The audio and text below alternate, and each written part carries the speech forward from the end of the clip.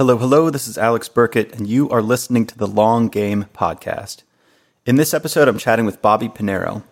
Bobby is the CEO and co-founder of Equals, a company reinventing and reimagining the spreadsheet. In this conversation, we talk about how Bobby got initial traction through founder-led content, writing lessons learned in the trenches and spreading this knowledge through blogs, LinkedIn, Twitter, etc. We also talk about his lessons learned in hiring a head of sales, a game changer for them. Finally, we cover psychological points like having faith in your intuition as opposed to getting paralyzed by advice seeking and validation, as well as fear and nervousness being a solid signal that you're getting close to something that actually matters. Without further ado, here is my conversation with Bobby Pinero.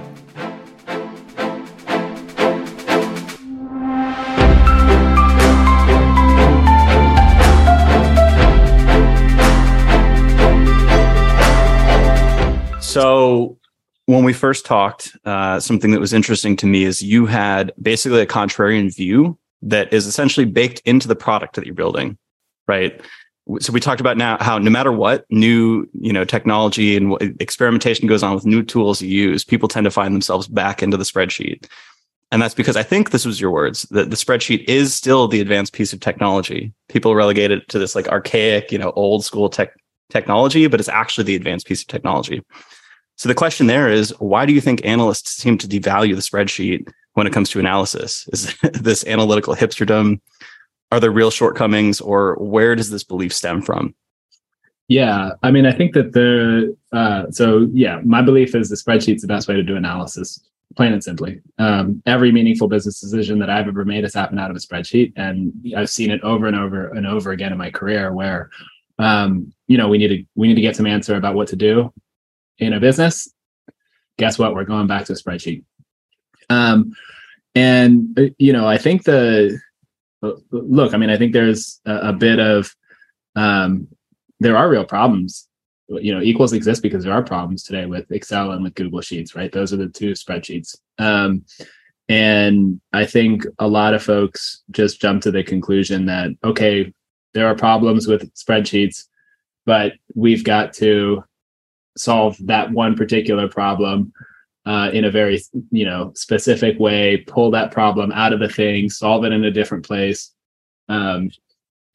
We've, in a lot of ways, been, if you think about like the evolution, just think about like the last 15 years, it's really hard to build a spreadsheet. Like it is, you can't do it with a small team. So you can't innovate on the spreadsheet as a paradigm, as a way of working. And so, a lot of folks have kind of followed the typical YC advice, which is like start with an MVP, build something really small, build something that solves a very pointed, specific problem, launch something in a few weeks, in a few months, get it into people's hands, iterate from there. And so you get things like, a BI tool. It's like, okay, great. You can write a SQL query on top of a database and then build a chart on top of it. It solves like one particular part of a problem, but it doesn't address, a holistic problem like, hey, an analyst needs to do a big, broad piece of analysis. And so, it almost hasn't been possible to do what we at Equals want to do for quite some time, which is to rebuild the spreadsheet and solve all the problems that happen that are inherent to the spreadsheet, right? That, it's manual, it's error prone to get your data in. There's no data provenance. It's really hard to collaborate. It's hard to collaborate in the modern places where we collaborate as teams.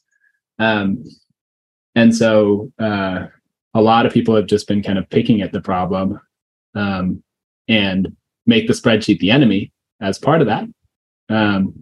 But really the genius of the spreadsheet remains. It's still the best place to do analysis. It's still the most powerful way to do analysis. It's still this like beautiful canvas on which you can build almost anything.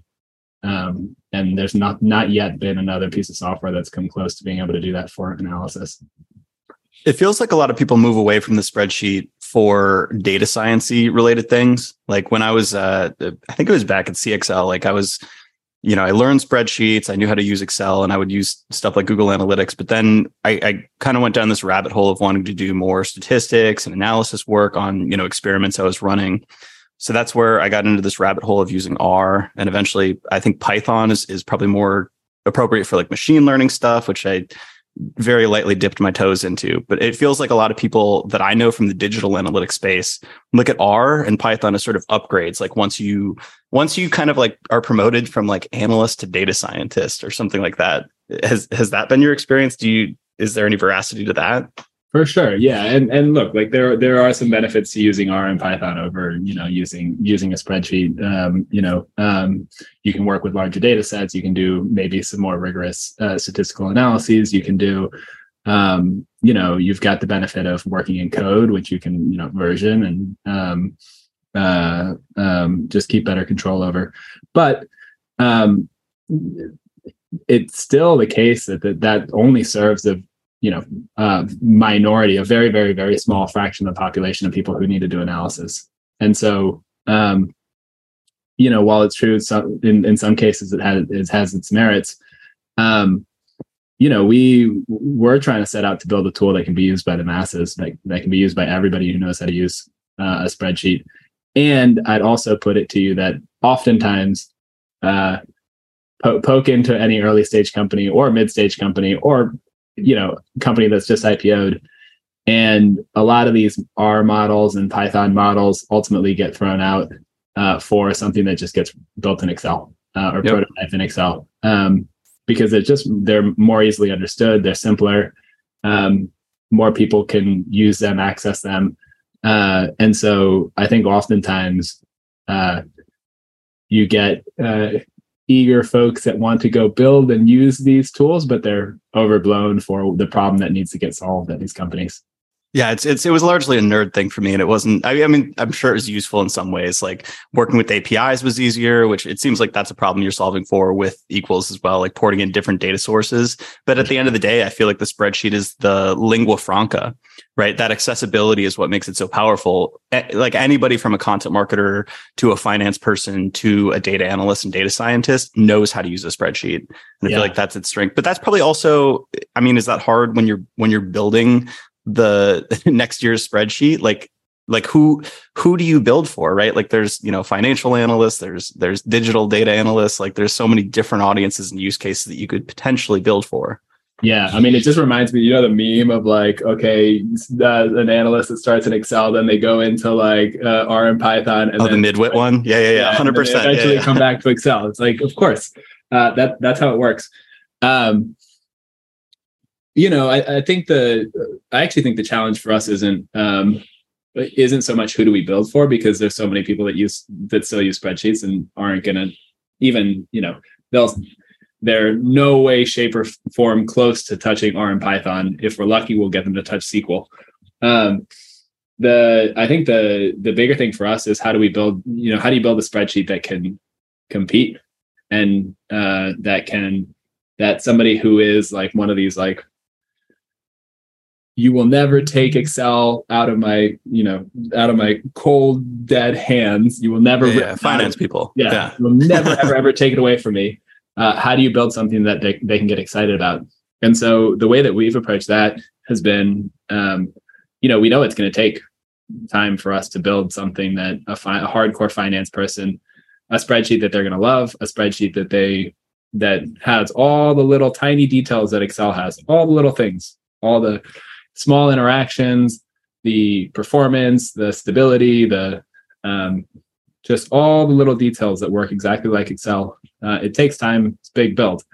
And so for us, the way that we've kind of approached the market has been there's a huge user base of spreadsheets for analysis that aren't the hardcore people. They're not the like crazy, I live in Excel all day, every day. I know how to do the wildest functions. I know, the nth feature in Excel. And so what we're doing is we're building a spreadsheet that's, great for, more the kind of early adopter folks who are founder types, early operators at startups, and solving pain points for them. And then as we kind of build the user base, we can then go and build the really small, long tail edge of features that can, serve a hardcore spreadsheet user. And to convince these people, like you mentioned before, that you're turning a kind of product-led growth model out, and you've got a free tier open. So I'm guessing some of it is going to be just exposure, getting them to that aha moment where it clicks and they say, "Oh shit, I can do this here, and I couldn't do that as easily in Excel." But the other piece is, I know you've done a lot of writing on the blog, on LinkedIn, kind of founder-led content. So there's sort of this evangelizing component as well. Is that sort of the playbook, or how are you hoping to convince all these people, to move over to a new tool? Yeah. I think it's really those two things. So first and foremost, we need to build a product that is better on some dimension for, our users. And so the folks that we're targeting right now, again, are those kind of early stage founders, early stage operators. And so what makes Equals 10x better than, Google Sheets, Excel, but then also any other data tool out there? Today in Equals, you can work in a spreadsheet, but you can connect it to anywhere where your data is. So you can connect to Google Analytics, HubSpot, Salesforce, QuickBooks, Stripe, your Postgres database. And within the same workbook, you can work with all that data together. You can join it all up. You can, all of a sudden automate a piece of analysis that maybe you're building an MRR build. An MRR build for most startups requires them to pull something from Google Analytics, from Stripe, from Salesforce. And there's no other data tool on the planet that lets you pull in and work with data and put it all in the same place from multiple different data sources and automate it together. A startup doing that otherwise would have to go and hire a Fivetran and an analytics engineer and build data pipelines and put it all together and put it into a database that then somebody would query. And that's how they'd maybe start to automate something like that. And so we built this tool that for them is fundamentally better, lets them do work in a way that, they can move faster and understand their business better. And at the same time, the strategy has been really just to build an audience of people like us. Like, one of the beautiful things about Equals is I'm building it in a lot of ways for myself, for, and Ben, my co-founder as well. Like, we've been in the seats of the people who we're trying to serve. And so when we talk about founder-led content, really what we're trying to do there is just communicate to people like us and say, hey, we've been there. We know what you're going through. Maybe we have some lessons that we've learned along the way that, we can share with you. Most of the blog posts that I've written, most of the, any content that we create, we treat it as like letters to ourselves, as like former operators things that we'd wish we'd known when we were going through it. And it's really just about helping people and trying to, provide value to them. And I guess in both ways, Equals is that, and our content strategy is kind of revolved around that too. I wish more content was like that, just personally. What have you noticed any patterns as to what sort of themes and topics have resonated? Yeah, I think a lot of pieces around. Prior to starting Equals, I spent 8 years at Intercom in the role that oftentimes we're selling into with Equals, which is cool.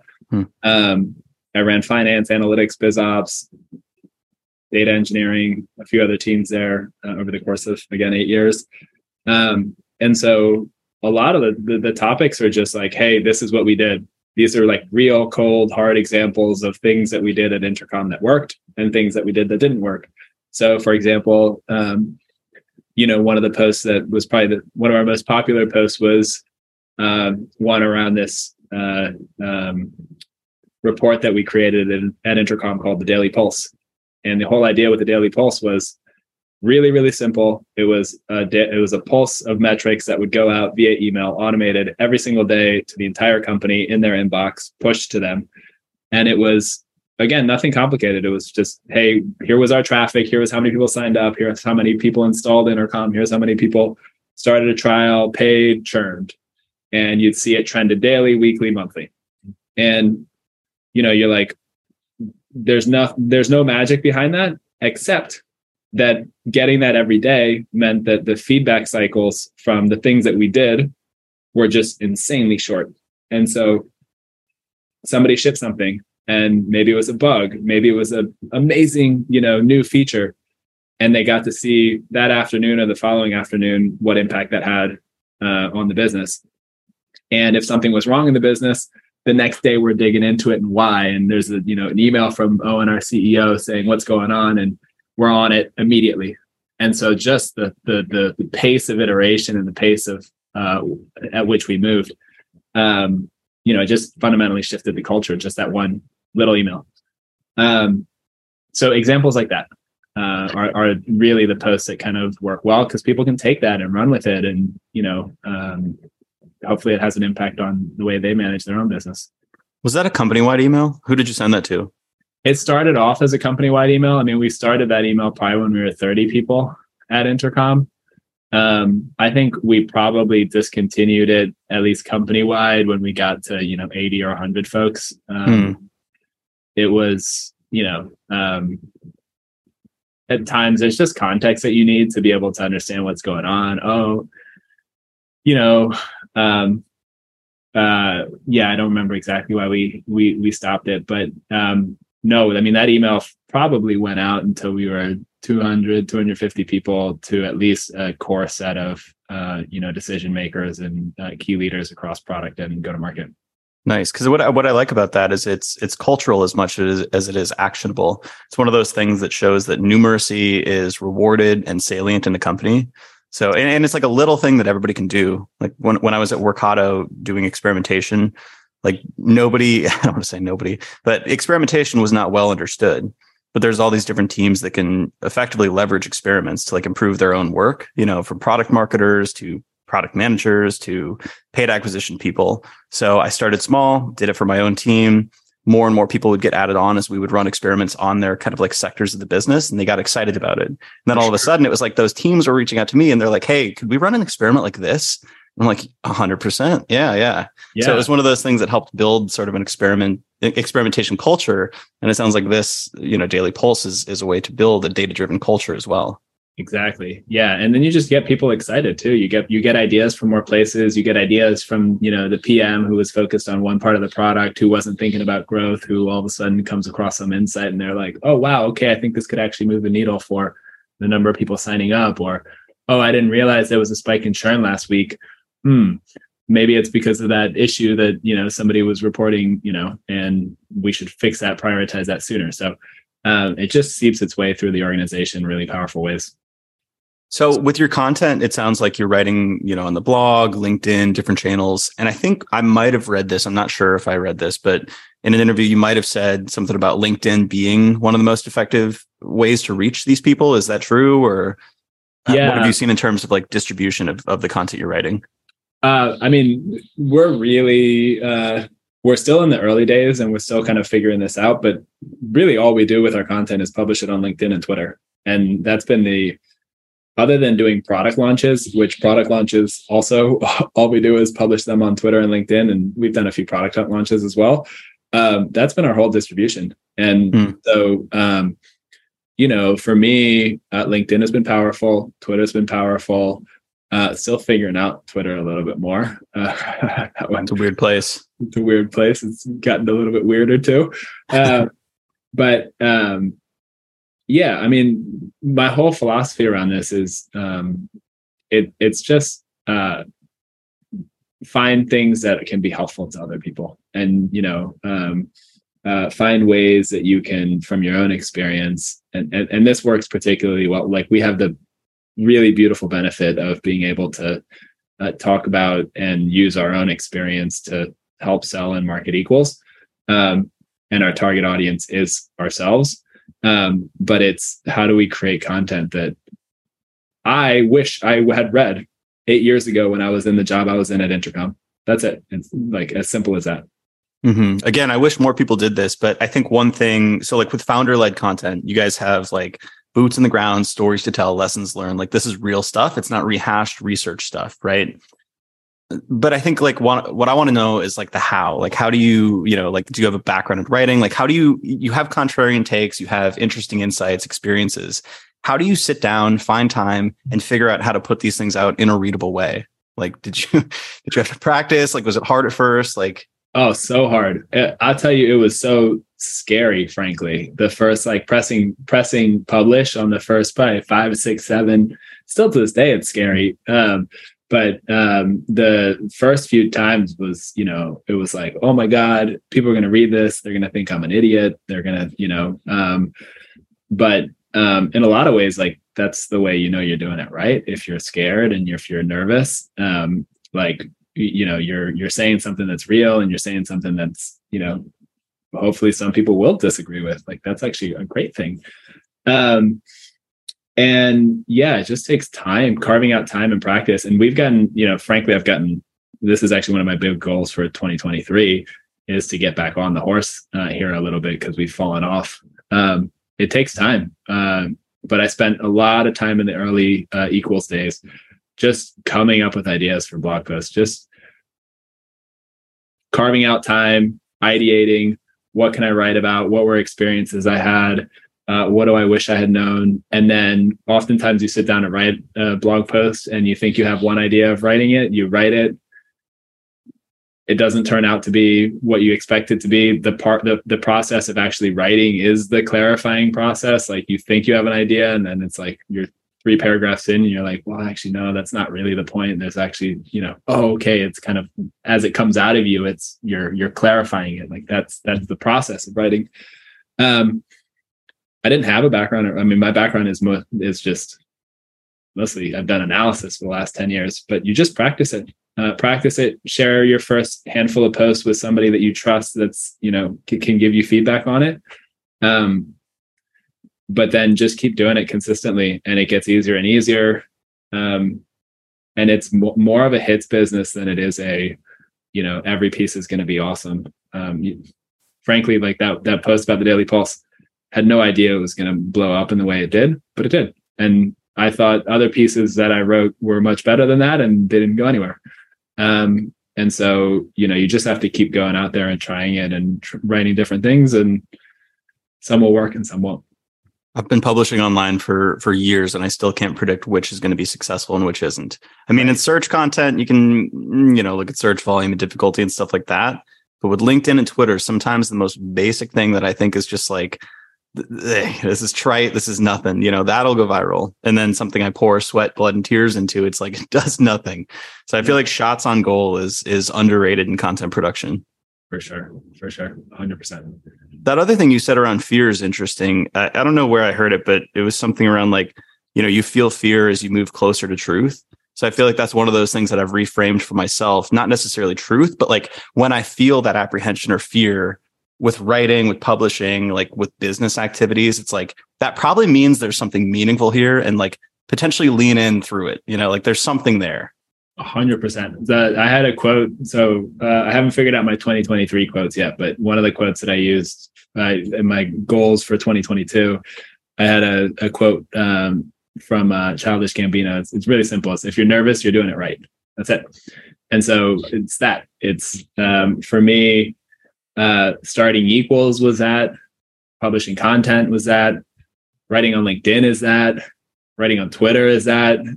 For me, it's, I'm nervous doing it, nervous putting a part of myself out there. And the more opinionated it is, almost the more nervous you are. But I find too that's an indication that, I'm on the right track. Like for me, if I'm nervous about it, I'm like, okay, I'm pushing the boundaries of, what I thought I was capable of. I'm pushing I'm pushing myself to do something that I otherwise maybe wouldn't do. And so as long as you come back to like, okay, it's a good thing, that you can turn that into a really powerful kind of reminder. Totally. So with any sort of initiative, I feel like in the early days, there's sort of like this fishing around and trying to find a hook or something that works, something that clicks. And then the next step is like, once you've gone from 0 to 1, you kind of come up with a playbook to scale that. So it seems like content is clicked in your go-to-market. Freemium, we could talk more about the freemium play that's clicked. So like, how are you thinking about scaling this stuff, if you are, or are you still trying to go like pretty hands-on with the strategy? Kind of like, how do you bring this to the next level and bring it to the masses, so to speak? Yeah, really still figuring that out in a lot of ways. And actually, this is a very top of mind thing for me as I think about content in 2023. I think that ultimately what I want to create, what we want to create with Equals, there's Equals the brand, there's Equals the product, but then Equals also, what we're trying to create here is like a movement and a place where people who, whether you want to call them like modern analysts or you want to call them folks who are like us, who are just excited about new tools and new ways of working and geek out about spreadsheets, where we can come together and we can help each other. And, I think content is one of the ways in which we do that. A lot of companies that we admire, companies like Figma and Notion and Airtable and, Canva and folks have built communities and, groups of individuals who are so excited about their product that they come together and share ideas and collaborate, share templates, things like that. But it starts with creating something, obviously creating a product, but then also creating this place where people are getting value from the things that you're, bringing them together in some way, shape, or form. And so what I'm thinking a lot about is like, how do we turn content into this thing that can be a place where people come to Equals for, value, where people can come to us and say, okay, I'm a founder or I'm an early operator at a startup and I don't know what metrics to track. I don't know what, how do I build my first cohort build? How do I build my first MRR build? Oh yeah, what are the things that I should be thinking about going from $1 million in ARR to 10 million in ARR? How do we build a place where people can go and talk about that and be supported in that way? I think if we do that, content's one of the ways we do that. But if we can do that, massive opportunity. Yeah, building a community around it seems like the obvious play. Because like you guys have, I mean, the audience is, it could be anybody, but it is largely like more analytical people. And in my experience, like when content marketers try to create communities, you end up with like kind of cynical, just like promotion and like dropping my own stuff. But with analyst communities, there's varying degrees of sophistication and maturity and skill levels and all that stuff. But it's like everybody's helping each other out and earnestly asking questions. And it's just this thriving, like helpful place. Like the Measure Slack is one place that I go quite a bit, and it's just thriving, So I feel like that for your audience is a unique play. Right. Yeah. So that's like content is. It starts from that. And so content is one of the ways in which we do that. And so, the wrong way to approach content, I think, would be, okay, we just need to write one blog post a week, or, we need to write one blog post a week. We need to make one podcast a week. We need to be on TikTok every day. Like, okay, great. Who cares? It might work, but it starts again, like kind of like we started with the blog. It's, hey, how do we tell stories that we ourselves would want to read and find ways to get that into the hands of the people who would benefit from that. And, now it's at a higher scale. It's, okay, how do we, start to build a community and a following of people who are going through the same things and help them. And we'll do that through content. We'll do that through written content, video content, audio content, distributing other people's content, community, etc. One other thing that you mentioned on this, I think it was Traction Substack you did an interview for. So this is outside of content. You mentioned that hiring a salesperson was probably the best decision we've made. Yeah. Can you explain more about that? Because at our agency, that's probably the hire that we're going to put off the longest as we do founder-led sales. I don't know. Like, I feel like there's this belief that founders for a long time are still in the best position to be the spokesperson. So it's made me nervous thinking about like hiring somebody in that role. And I also don't know how to hire it and how to train that person. So like, yeah. What were your thoughts there? And to understand it a little bit, Equals, when we first launched, we were gated. We were more of a sales-led kind of motion. So we required somebody to jump on a call with us to do a demo, to talk pricing and, get access to the product that way. And so for many months, I was doing that. Me and my co-founder were doing that, founder-led sales. And it worked. We got some folks using the product that way. But I really believe the founder-led sales thing is it's BS.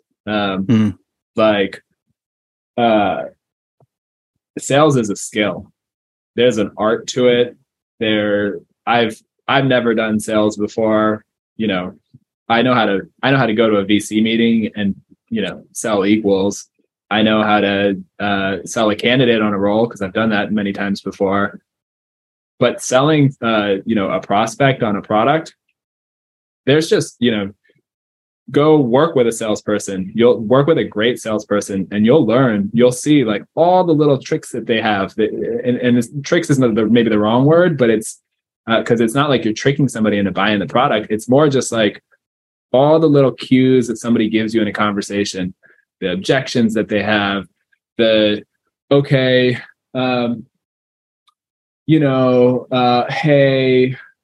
I can't think of an example. No, I know what you mean though, because it's like, I just want to get on and be like, hey, like, here's our price. Here's what we do. Do you want to do it? Yeah. And it's like, I feel like when I think about the sales process that we run internally, like, there's blog posts that I can read and books that I can read and all that stuff, but they all have their own kind of formats, right? Like it's very unique to the individual in the company, but it's like, when do I send the pitch deck? Like, how do I send the pitch deck? Do I like close on that call? Like, do I set up a meeting next time? And it's like all of those questions, like I could see going either way. And it's like, I don't have the intuition. Whereas a salesperson probably has a pretty good idea of like what the answers are to those questions, even like how to ask the questions on the call. Well, it's the same as like, if you're an analyst, right? Like if you've done analysis for a decade, you have an intuition about, how to pull the data, how to organize the data, something looks interesting here. Let me dig down there. And these are the ways I can ask the question. And then here's how I present the data. Like all that takes practice and skill. You don't learn that. You don't know how to do that right out of the box. The same thing with sales. How do you bring up pricing? How do you talk about price? How do you close somebody? I also have, I think a lot of founders, particularly who are product-y or who are, again, don't come from a sales background, almost like, my attitude is like, the product should sell itself. Like people should see it. They should be like, oh my God, that's amazing. I want that. And you don't like being sold to. Like you don't do the things that a salesperson would do because you're like, oh well, I'm not going to follow up with them like 2 times a week because that's annoying. Yep. But actually a salesperson like knows that that's critical to do. And so you're almost just fighting with one arm tied behind your back if you're a founder who doesn't have deep experience in sales trying to sell your product. Now, what I will say is, you can spin your wheels a lot by hiring a salesperson if you're a startup that doesn't have product market fit, for example, if you don't know what you're solving for is a real pain point. And so you're either overselling the product or you think that a salesperson is just going to overcome the lack of product market fit. But, for me, it was, I knew from the conversations, at least I had an intuition from the conversations that I was leading and having in that founder-led sales position, that people's eyes lit up when they saw equals and they wanted to try it and they wanted to get their hands on it. And I was like, okay, if we hire a salesperson, I think they're going to be successful. And I'll tell you that the minute we hired a salesperson, they started. And it was like I had this backlog of deals that I was working, and it was like, just close them. And it was like, I was like, great, I'm clearly not a closer. Wait, so did the salesperson you hired, did they run the whole process, or was it just a piece of it, like setting up meetings or just the close, or like, they came into existing processes that I had, and then they closed them. And then they ran the processes from the beginning with new folks. They figured out how to do prospecting, how to do kind of like all of the groundwork as well. Yeah. And for a while, I was joining a lot of those conversations as that person kind of got up to speed on how the product worked, how to handle certain objections, how to answer certain questions, different things about different features. So, it was a gradual thing, but they had immediate impact because it was like, great. Yeah, maybe I did the product demo, but after the call, he and I would debrief, and it's like, okay, well, how do we follow up with this person? What's the strategy here? Okay, these were the objections they had. How do we send them a note that, handles that? Okay, can we maybe they're not the right person to buy this, but they mentioned this other person. Let's ask for an introduction to that person. Okay, that person we get on a call with. So there's just things that I would have never thought of that were immediately valuable. So on the point of like maybe hiring a salesperson too early, but like pre-product market fit, what things do you think you needed to have in place in order to get the best use out of a salesperson? Product market fit, messaging, positioning, some idea of the objections people are going to have. Like what do you think those pieces are that you need in place first? I think it's just that I don't think necessarily we didn't have any nothing around even our positioning today. We still don't even have a marketer at Equals. We're working on. We actually have someone starting in January. I'm super excited. But our positioning, Ben and I created it, and it's still maybe salesperson can help test that stuff too, right? For sure, yeah. They give us feedback and tell us what works and what doesn't. The litmus test for me was: do people want? Do I feel like people want this product and it's solving a real pain for them? And it's just the very, very, very beginnings of product market fit. Who, without it being obvious, how do you really understand if you have product market fit? It's really, do you jump on conversations and listen? Something to remind founders of is, and this is something I struggled with, is you're going to jump on a lot of conversations and it's going to be a lot of indifference and a lot of no's. And one of the things that I've learned is to have a ton of respect for salespeople, because that is their life and it is hard. Intercom. Okay. One of the things I had to remind myself of was at Intercom, even when we were $100 million business, right? Our conversion rate from lead to paid customer was 5%, which means 19 people say no, one person says yes. And so, you as a founder, for me, I'd jump on all these early calls and I had 20 calls. It was people were like, oh, this is cool, but yeah, let me, I'll get back to you in a couple of months. Or some people, no, I'm not, not interesting. And you're like, I don't have product market fit this, but you have to just remind yourself, it's a numbers game. It's a volume game. And so, if you have those seedlings, those sprouts of some people, their eyes light up. They're like, give me this thing. I'll pay you real money for it. It solves something magical for me. I want to use it and I want to use it consistently. A salesperson can do some real damage. How did you know how to hire a salesperson? I didn't. It's how I start every process for hiring a role that I've never hired for before, which is I go and talk to everybody I know who I think is great in that role. So for me, it started with I pinged 4 or 5 salespeople at Intercom that I knew were fantastic, had great reputations, great experience. And I just talked to them and I said, hey, look, I'm looking for a salesperson. How would you think about hiring them? Tell me what makes what differentiates a great salesperson from an okay salesperson. What interview questions would you ask them? Do you know of 3 other people that you think are amazing? I'm not trying to hire them. Can you please just introduce me to them so I can talk to them, calibrate? And then you get from there, I'd probably talk to 20, 30 salespeople, again, with no intention of hiring any single one of them, but more just, let me see what's out there. Let me see the types of people that are out there. Let me calibrate on, okay, this person who I think is great vouches for this person who they think is great. So, okay, I start to get a feel for who's good. Mm-hmm. And then from there, you kind of work the network, right? You start to you ask every person for 2 or 3 intros to other salespeople that they think are great. And eventually the person pops up, right? It's like, oh, I know somebody who's just looking and they're fantastic. And, now you've met 20 salespeople and you kind of know what to ask and, what to look for. I like that. So on the first level, it's like trying to get an example of what great looks like in the first place, so when you see it, and then getting enough data to sort of reverse engineer and pattern recognition, which still could be a hypothesis, right? You're trying to reverse engineer what makes them great and trying to index on those kind of traits. Yeah, and you also learn what worked for different companies at different stages, and like in sales, like you learn that there's like obvious levels, right? You learn there's like closers, and then there's like account managers, but then you also learn that there's people who are maybe more of the early sales people versus the people who are just really great at coming into a system, and there's a sales playbook and there's enablement material, and they're great at, like, you give them a territory and they will work their tail off to go sell into every single account in that territory.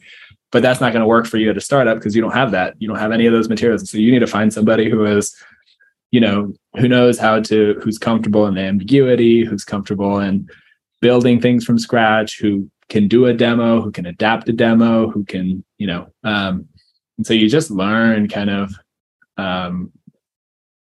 what's important, what's not important, and the types of people that are up for that. I'm guessing, so at Intercom, you probably hired a lot of analysts. Now you're hiring all sorts of positions. Sales, we talked about. You said you just hired a marketer. Do you do this process where you kind of reverse engineering for every role, or like are there generalizable principles that you've learned about hiring just generally across the board? That you kind of use to like judge talent and kind of filter in talent? Yeah. I do run this process pretty much for any role that I've never hired for before. So, sales, marketing, success, we hired somebody for, I was design with somebody I'd never hired for. And so utilized network there to kind of like really understand. And my co-founder, he's hired for design. So, used him a lot too. I'd say in terms of principles, the thing that I like, a lot of it is just getting really familiar with, the types of folks in this role and, what makes people successful. But things I always look for are just, especially in this kind of, in the startup world, are just, I tend to find great folks not in like big brand name companies, and like, there's just a certain amount of like, if you kind of haven't done it before, or like you've kind of like tasted it a little bit, but you haven't quite done it.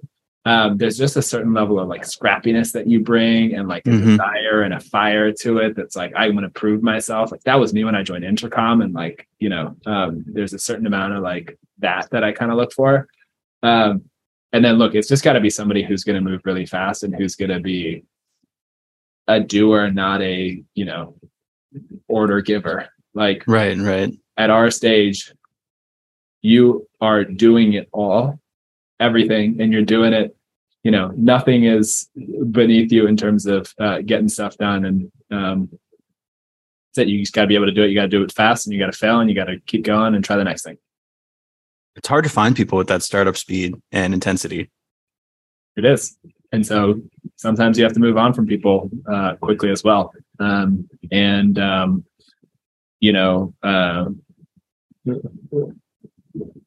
am very, something Ben and I, my co-founder, and I talk a lot about is just, we want to have we think we can do a lot more with a small team, but a small team of like really intense and really scrappy and those types of folks that are just doers. And you can, you often can do more with less people than people imagine. It's so paradoxical, but I learned that when I worked at CXL. It was very early in my career, and I was definitely in that like scrappy, prove myself. Like I don't know anything, but I want to learn everything kind of phase. And we probably after a year I worked there, I was doing content as well as growth stuff. So content was like 40%, 50% of the job. And my boss, Pep, like noted, he's like, hey, on a small team of like me, you, and Chanel, like we're 4xing the production of companies with like teams of a dozen people, and it's like we would sit and think like, what are they doing all day? Yeah. And I still don't know the answer necessarily, but it was remarkable to me to realize that if you really strip down the job and focus on what matters, what has impact, and just move as opposed to being, paralyzed by, analysis paralysis or over planning, you can get done way more than you think. Yeah. 100%. And so, it's funny when we set out to build Equals from the get-go. I won't name names, but we had probably some of the most prominent people in Silicon Valley, investors, successful entrepreneurs, tell us we were absolutely out of our mind insane thinking that we could build a spreadsheet in any reasonable amount of time with, we raised $6 million to begin with, $6.5 million. And, they're like, no chance with a team of 7, 8, 9, 10 people, you will get anywhere near close to what Excel and Google Sheets have done. Do you know how many thousands of engineers Google Sheets has? Do you know how many thousands of engineers Microsoft have working on those products? And, credit to my co-founder, Ben, more than me, because I'm not technical and I don't really, but, he rejected that entirely. It's like, no, with a really small team of brilliant engineers, you can do insane amount. And every single one of those people since that we've caught up with have been totally shocked, totally blown away at the progress we've made. And, when we launched the product, we were 15 months in and, we had, we're not fully feature parity with Google Sheets yet, but we're almost there. And in some ways, we're faster than Google Sheets already. And you can just do an insane amount with a really small team. It's possible. I love that. So we're already on we're on some contrarian takes already. So I want to ask this question. It's like the famous, Peter Thiel contrarian question. What's something that you believe about business that most people would disagree with you about? I don't know if, I'll say what's coming to mind for me, and I don't know what other people think. And the thing that's just been most true for me in my experience in all of business, starting Equals at Intercom, the true answers to like where you should go and the direction you should go in and what you should build. And I think often are kind of, they're like inside of you as opposed to in like all this data or like in all these like external kind of signals from the world. And so oftentimes a lot of the things, what I try to do is just stay really close to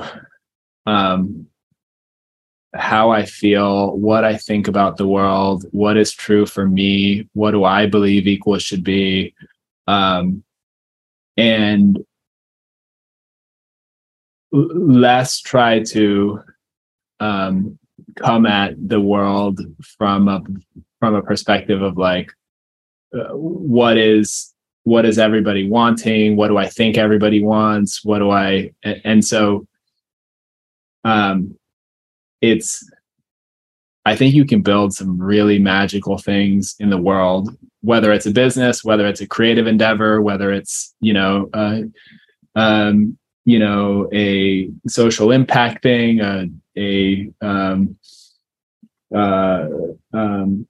whatever it is that you're trying to build. If you start with what's true for you and you approach it from a kind of, what do I want to exist in the world, as opposed to what do I think other people want to exist in the world. And you just, the thing that magically happens from that is, you get more energy from it. You you do your best work. When you do your best work, other people around you do the best work. They get inspired by you. And so just staying really aligned to kind of what you believe and what is true for you, and that kind of intrinsic motivation, as opposed to what everybody else tells you to do, or what everybody else thinks you should do, or what the latest YC advice is, or what the latest, like feedback from users and customers is very valuable, and you should take it, run with it, but also, trust yourself and your intuition and your knowledge, and, follow that really deeply. You can do magical things if you do that. That is such a great answer. Thank you. It reminded me of, I don't know where I heard it, but it was something about, most advice seeking is not about information. It's about permission or validation. Right. So it's like, I feel like so many times in my life, like I know what I want. I know what I want to do, but then it's just like you stew on it and you try to get like permission through like data or like other people's like takes. And it's like, well, why don't I just go do the thing that I want to do? Yeah. Yeah. And people, you also aren't going to do the thing that, if you're doing something because you think somebody else wants you to do that, or you're trying to do it for somebody else, or you're trying to, be something that you're not, people see through that. And you're also not going to do it as well as you would otherwise do it if it's just the thing that you're doing. And I'm not saying it's always going to work out if you do it that way, but you do it enough times and it will work out. That I guarantee. I'm certain of. 100%. Well, I think that is a phenomenal and inspirational way to end. But I do want to open it up and ask if there's anything that you think we should have talked about, or anything else I should have asked you. Anything else that you want to bring up? Well, so I maybe the last thing I'd say is just, it's been a really fun journey over the last month and a half. We went from, like I said, we hired a salesperson at Equals to we kind of grew most of the business through a sales-led motion. We had people signing up and selling the product. And about a month and a half ago, we opened the product up to the world. We made it free. We actually don't do sales anymore. It's just been a really fun transformation, fun journey. It comes back to like, what was that kind of alignment that I was just talking about? It was, where do we see Equals in the long run, right? We see an opportunity to be the next generation spreadsheet, the next Excel, the next Google Sheets. If we want to be one of those tools, we need to be used by millions and millions of people. And to do that, we need to open it up to the world and have as big and broad a distribution as possible. And it might take us some time. It might mean we grow slower in the beginning, at least from a revenue perspective. It might mean we have to relearn a lot of the ways in which we sell and onboard folks. But in a lot of ways, that decision was scary and hard to make. But if you're not nervous, you're doing it right, and it felt like the right thing to do. And it's the biggest swing that we can possibly think of. So let's go for that. Bingo. And you've got your eye on the long game, which is what matters. That's awesome. So where can people find you online? Well, definitely check out equals.app. And then you can find me on Twitter, Bobby Pinero, at Bobby Pinero, and then on LinkedIn, Bobby Pinero. Awesome, man. Thank you so much. For sure. Thanks, Alex. Really appreciate it.